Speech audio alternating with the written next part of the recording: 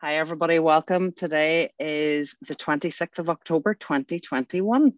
My name is Rita Q, and this is the Recovery from Relapse meeting on a Tuesday. And today I'm absolutely delighted to welcome Pete B from Pennsylvania.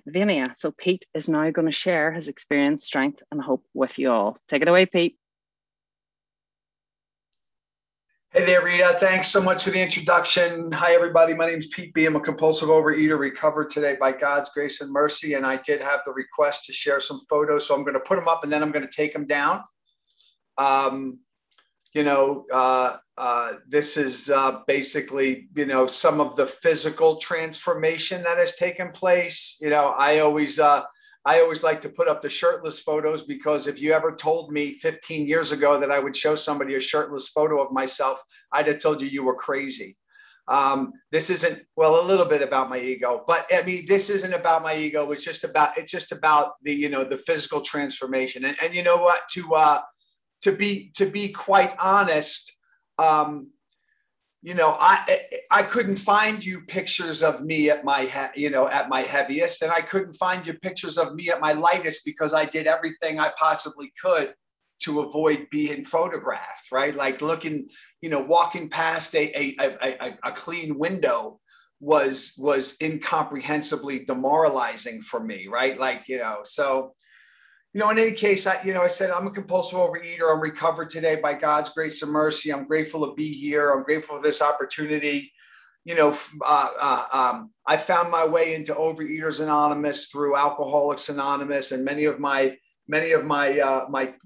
associates and friends in AA would always say to me, do you like OA? I mean, they're like, what does it have to offer? What's the difference? I said, well, I must like it. I'm going on my third hour of OA meetings today. And, if I add them up in the week, either I like it or I'm just glutton for punishment. So I guess I like it. And the fact of the matter is I love Overeaters Anonymous. I love all 12-step recovery, 12-step recovery programs and fellowships, right? I don't think you'll ever meet another group of well-intentioned, super motivated individuals that are trying to implement anything that's going to impact their life and the lives of their loved ones, and help them, live a life beyond their wildest dreams, or like in my case, just live a life that was, livable,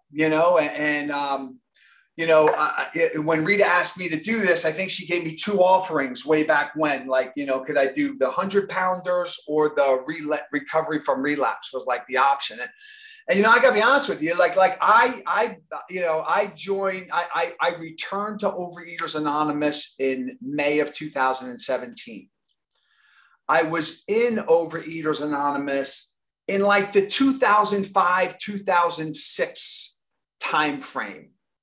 And I don't think I qualify for relapse. I don't think I qualify because, I came to OA because I was sober.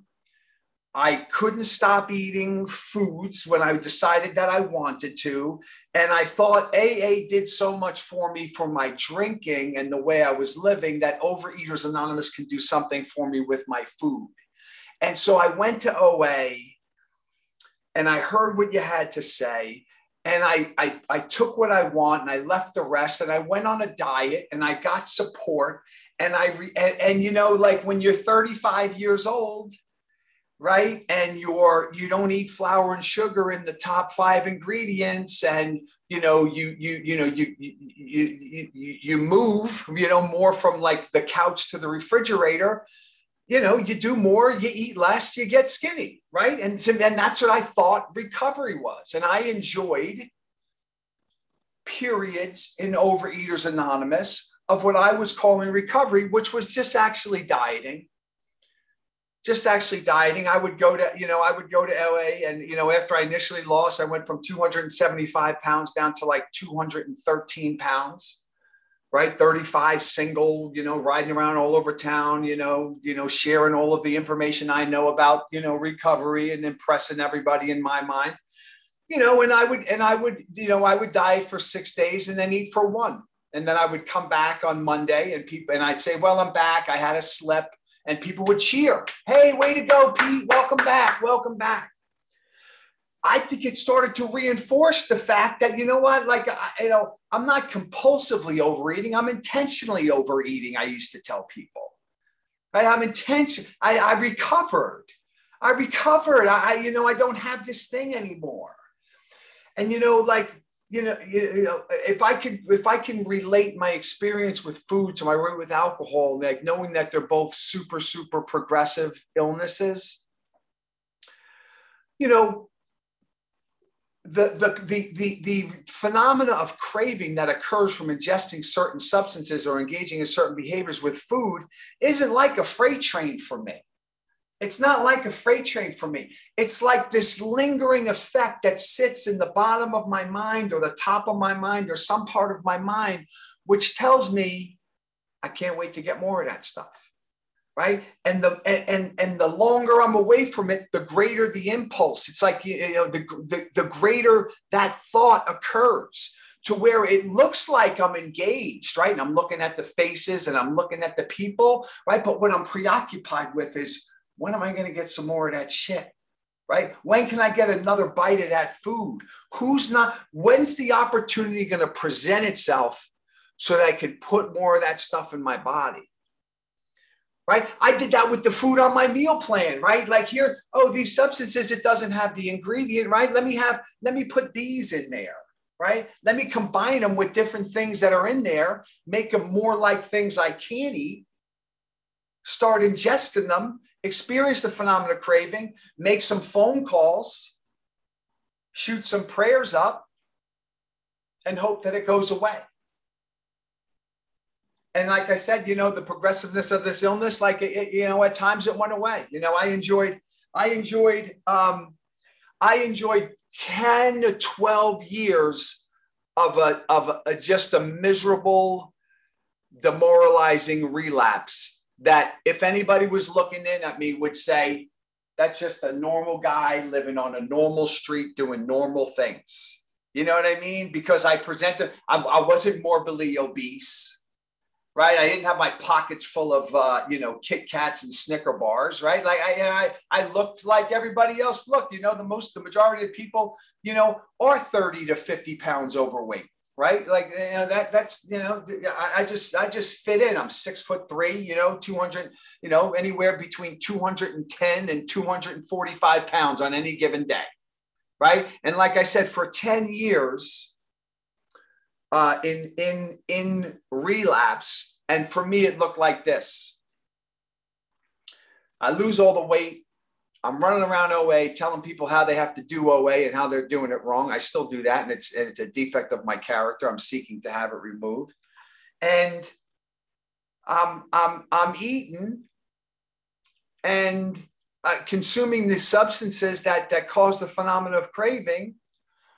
And then I'm not for 4 days, for 9 days, for a month, right? Then I'm, I've got a new book, or I've got a new meal plan, or a different diet, or a new personal trainer, or a $10,000 gym, or or a new this, right? Or I buy a suit that's 2 sizes smaller, and I'm going to get down to that suit, and I'm all the while, I'm around OA. I'm not in OA. I'm having conversations with friends that are in OA, right? How you doing today? Oh, I was abstinent today. Good. I'm going to be abstinent tomorrow. Oh, how was yesterday? Oh, yeah, I wasn't abstinent today. It was just like it got to be like a soap opera for me. It just got to be like a soap opera. And I would talk about, what was making me eat and what wasn't making me eat. Like things I could even rationalize. And look, here's what I know about this disease. This is what I know for me. And I don't know if this is for anybody else, but from as far back as I could remember, I could remember adults and people of authority telling me to stop eating certain things. There was always food out. There was always, relatives engaged. I was always told, no, don't have more of this. Don't have more of that. Peter, stay away from this. Stay away from the nuts. once I started eating substances, I don't care when it was, as an infant, as a toddler, as a young kid, as a teenager, I just always went back to eating more, right? I ate when I was lonely. I ate when I was in a crowd. I sought out substances when I was happy. I sought out substances when I was sad, when I was lonely, when I was having sex, when I wasn't having sex, and I was just preoccupied with food because my body and my mind were being dictated to by an abnormal reaction that normal people, normal eaters don't have. Right. And I couldn't grasp that, regardless of like my experience in Alcoholics Anonymous. I just couldn't grasp it. To me, my whole, my mindset up until 2017, that was my compulsive overeating, was like this little sister of this big bad disease I had, which was alcoholism and drug addiction. Right? Oh, it's so, I would never, ever think about getting up in the middle of the night and doing a shot of vodka. But getting up in the middle of the night and eating a pint of ice cream, right? Or half a jar of peanut butter, sure, right? Right? It's a lesser evil. It's not going to kill me slow. It's not going to kill me fast. Right? But little by slowly, as my disease progressed, right, that half a jar of peanut butter started doing to me the same things that the alcohol did to me from an emotional perspective and from a way of how I treated other people. It had me behaving and doing things that were inconsistent with the deal I made with the God of my understanding when I turned my life and will over the care of that God, right, in Alcoholics Anonymous. And I was living inconsistent with my values and my relationship ideal that I created in doing my four-step, and I just couldn't see it. Right? It says that the four-step, what we do, all of these principles, all of these steps are designed for us to have a spiritual experience. And we're challenged to live consistent with those things. And we don't. When we fall short, these emotions build up, these things build up. And like the only relief that we can seek out for many is food. I sought out other things, right? I still seek out other things, right? What I don't do today is I don't ingest the foods, the ingredients, or engage in the behaviors that I know cause this abnormal reaction. Like I said earlier, it's almost become commonplace in these fellowships to, actually, I shouldn't say that.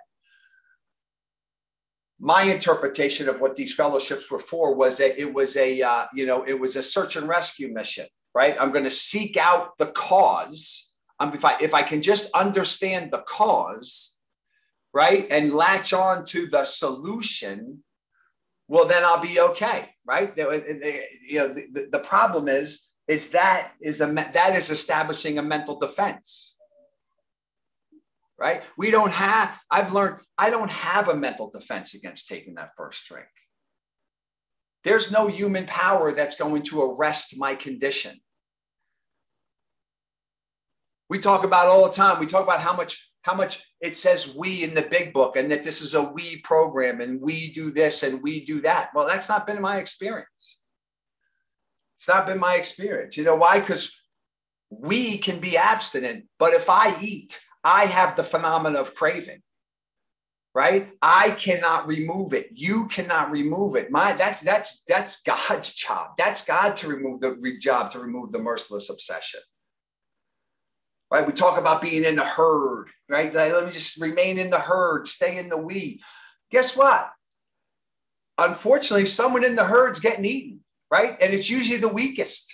You know what I mean? Like a predator is going to come and eat somebody in the herd, and I don't want to be the weakest, right? And I don't want to think that my defense is coming from sticking around the strongest, right? I want to establish my own defense. I want to establish my own alignment, my own resources,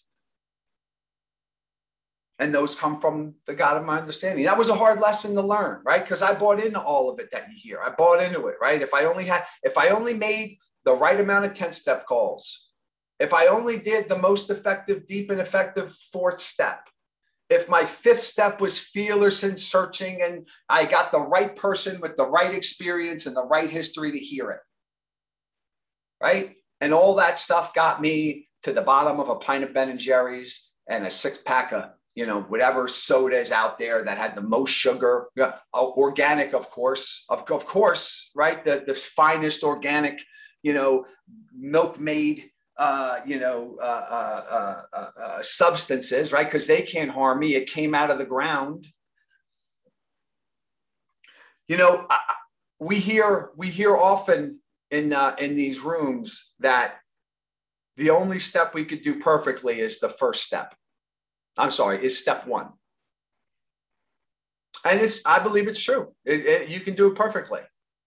Absolutely perfect. And I have done a perfect step one with a pint of Ben & Jerry's and a dozen donuts in my lap, eating them. Yeah, I know I'm powerless over this shit. My life is unmanageable, right? But I started. And once I start, there's no stopping, right? Until some kind of ache and pain and some kind of, just like something comes over me that I can't stop. Like, I'm a firm believer in the condition that, no matter, I don't care what your spiritual status is, right? Ordained, you put that stuff in me, you're not going to pray it out of me, right? Like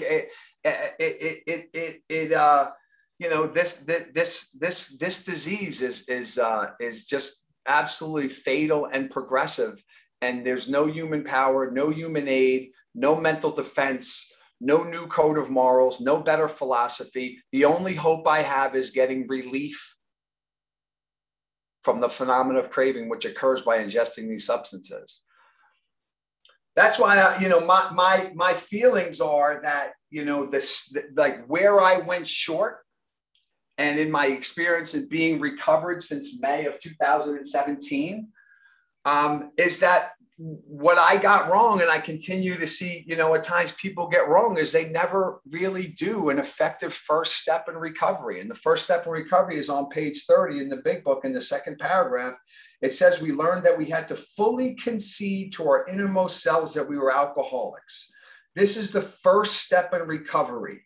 The delusion that we are like other people or presently may be has to be smashed, right? Which tells me it conflicts with many of the things that you hear right around here, right? Like, oh, you can't be terminally unique. Well, I don't know, the delusion that we are like other people or presently may be has to be smashed. How could I admit I'm just like everybody else if the delusion is smashed, right? I'm not like everybody else. There are things that people can do in Overeaters Anonymous that I can't do. There are foods that people can use in Overeaters Anonymous that I can't use. There are behaviors people can engage in that I just can't do. The delusion, like I'm like other people, has got to be smashed. What works for you may not work for me. What works for me may not work for you. The only thing, the doctor's opinion says we have one thing in common. One thing in common. That is that we can't start using these substances without developing the phenomenon of craving. So I don't have to, it's okay. Our literature says it's okay that I'm different. It's okay that it's different, right? Like I don't have to be, I don't have to subscribe to I'm just another bozo on the bus. I'm not. The God of my understanding created me the way I am for whatever reason that is. And I have these gifts, these skills, these qualities, these characteristics that are unique to me. And I need to embrace them, not resist them, right? Not to be at war with them, right? My defects of character have been removed. What makes them defective is that they're out of proportions in the way that my God would have them be, right? So I have the right amount of pride, the right amount of dignity, the right amount of need for to be in society, the right amount of hunger. You know what I mean? Like I get hungry. Food gives me ease and comfort, right? That's not my disease that gave me that. That's the Creator that gave me that. Right? The fact that I enjoy my food doesn't mean that I'm indulging in my disease. The fact that I enjoy my food is the same reason why babies stop crying when they breastfeed, right? Because it satisfies the nutritional requirement that's in me from the creator. I don't need to be afraid of that. You know, it wasn't until I really embraced this idea of entire abstinence until I got any kind of clarity with regard to my condition and what I suffer from. Right. Like like I said, and taking it seriously. And what my experience was this.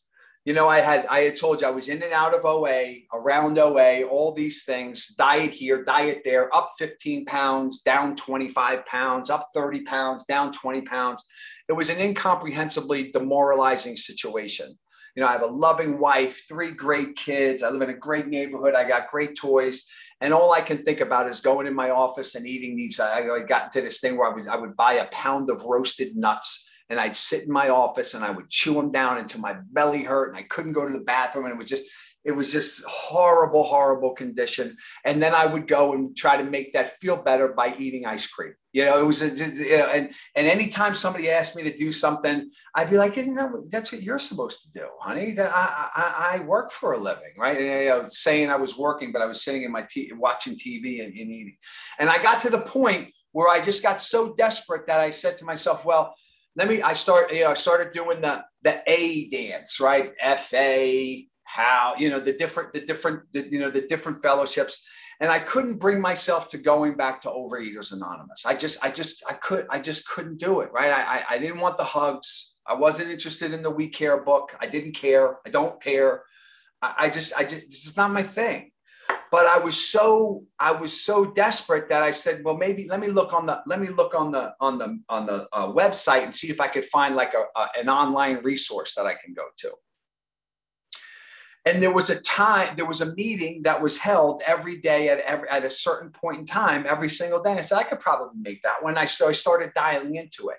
And I started hearing things that, and I'm not promoting any meeting.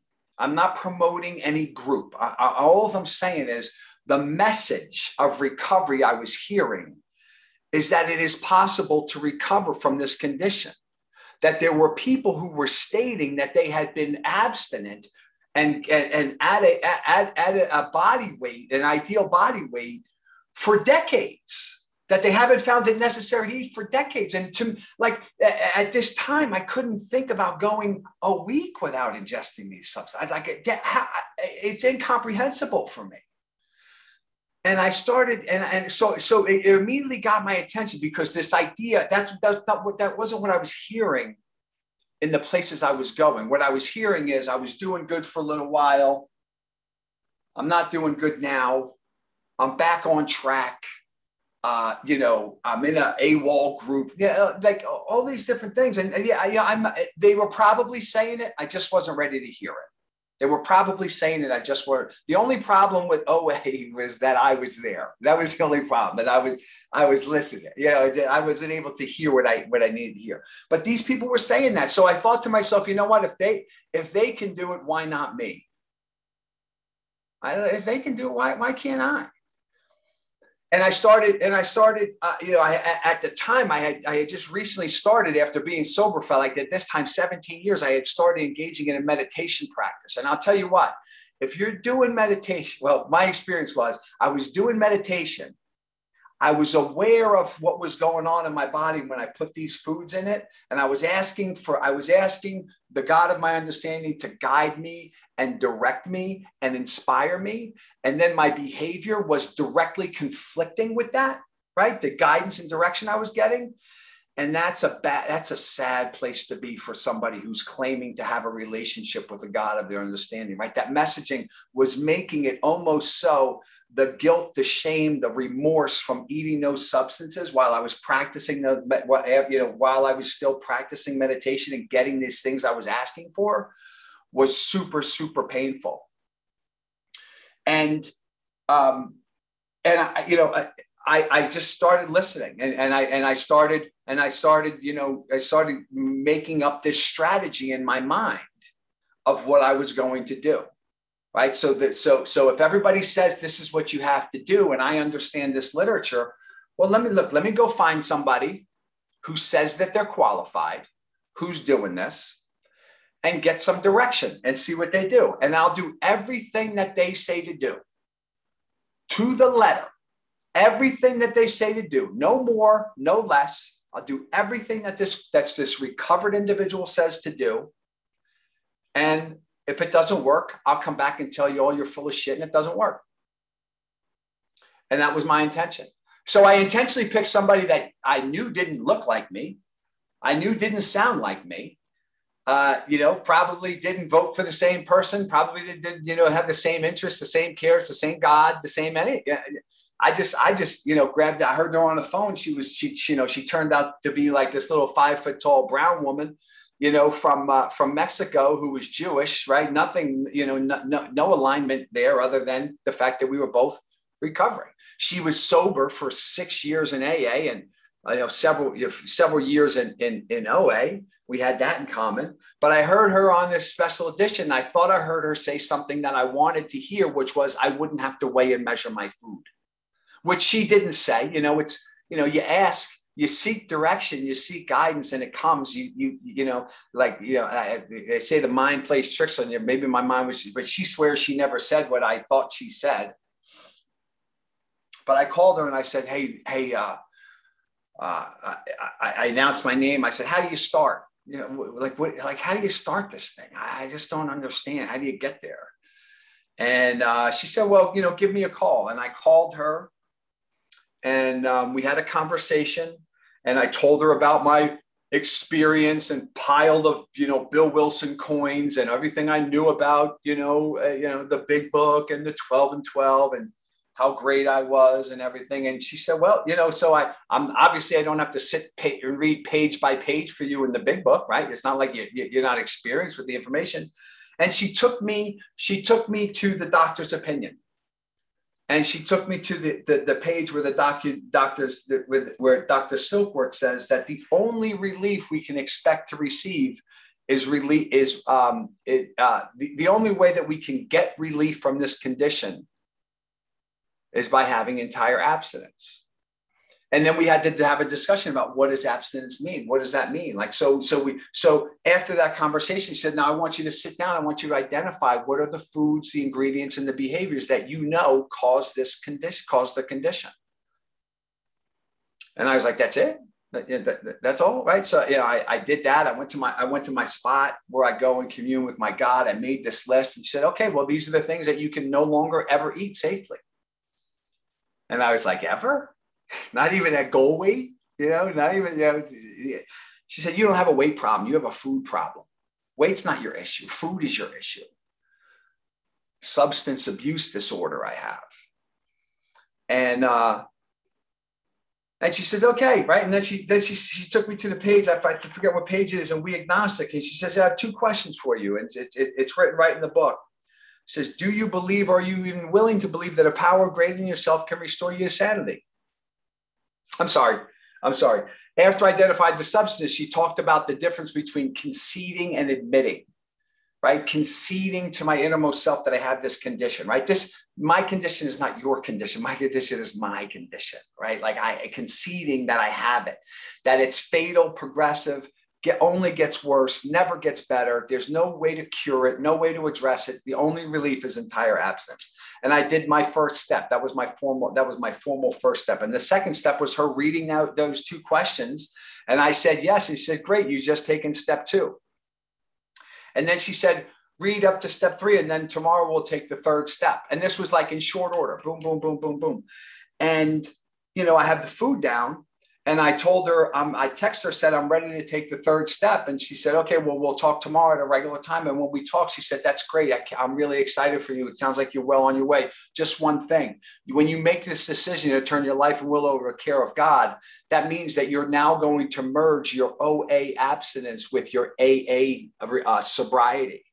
Meaning that if you decide to eat right now, after acknowledging these things, after identifying that you do in fact have this condition, you can no longer honestly consider yourself sober. And if and you'll have to take your recovery in Overeaters Anonymous as serious and genuine as you take your recovery in Alcoholics Anonymous.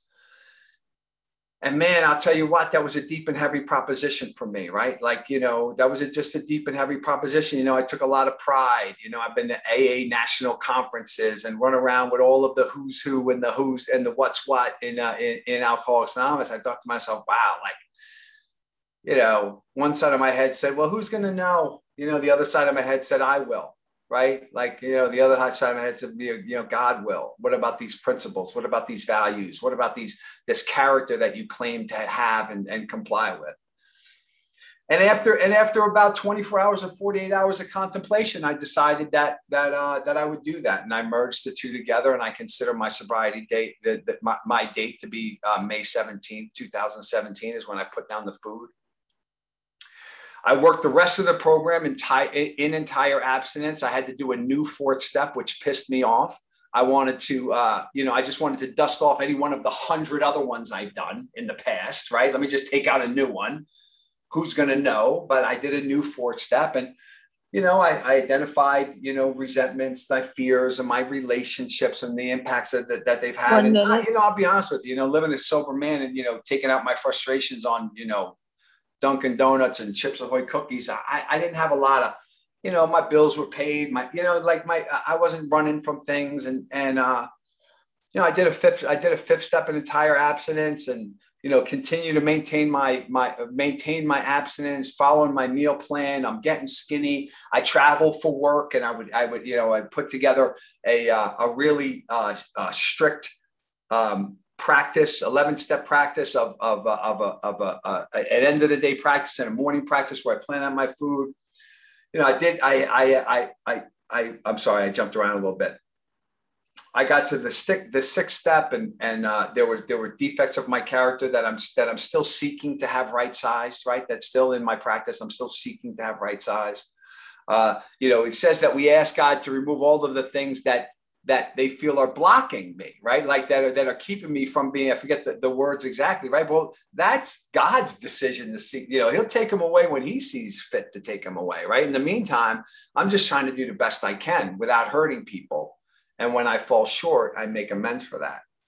I did the sixth and seventh step, and I'm running around and I'm going all these different places, and I'm listening to meetings and all these different things. And one day I'm in Long Island, New York. I'm traveling away from home. I have all the tools, the scales, the measuring cups, the coolers, all the things, right? And on my meal plan for the day, was to have lunch at this diner in Long Island. I don't know.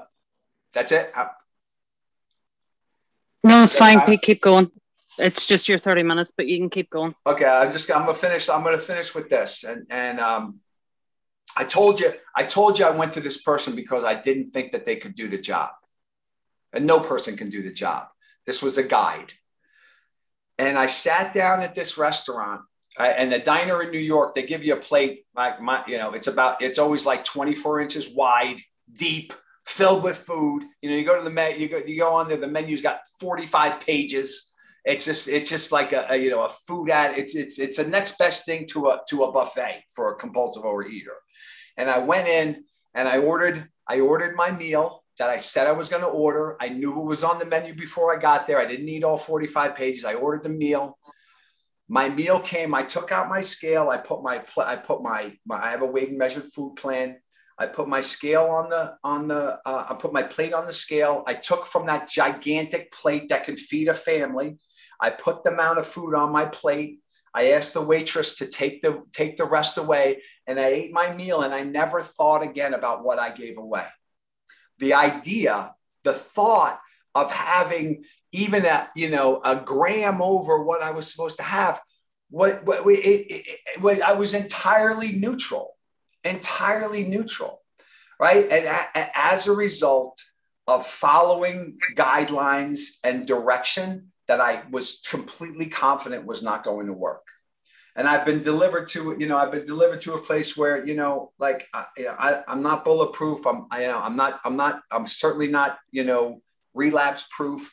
I know that if I don't ingest, if I go to any lengths not to take those substances in, I can't get the phenomenal craving, and everything else after that is negotiable, right? Like I can anything that comes down the pike. I have established a relationship with a God of my understanding that has enabled me to match calamity, huge calamity, as well as the smallest calamity with serenity. And with that, I'm truly grateful, and I'll pass.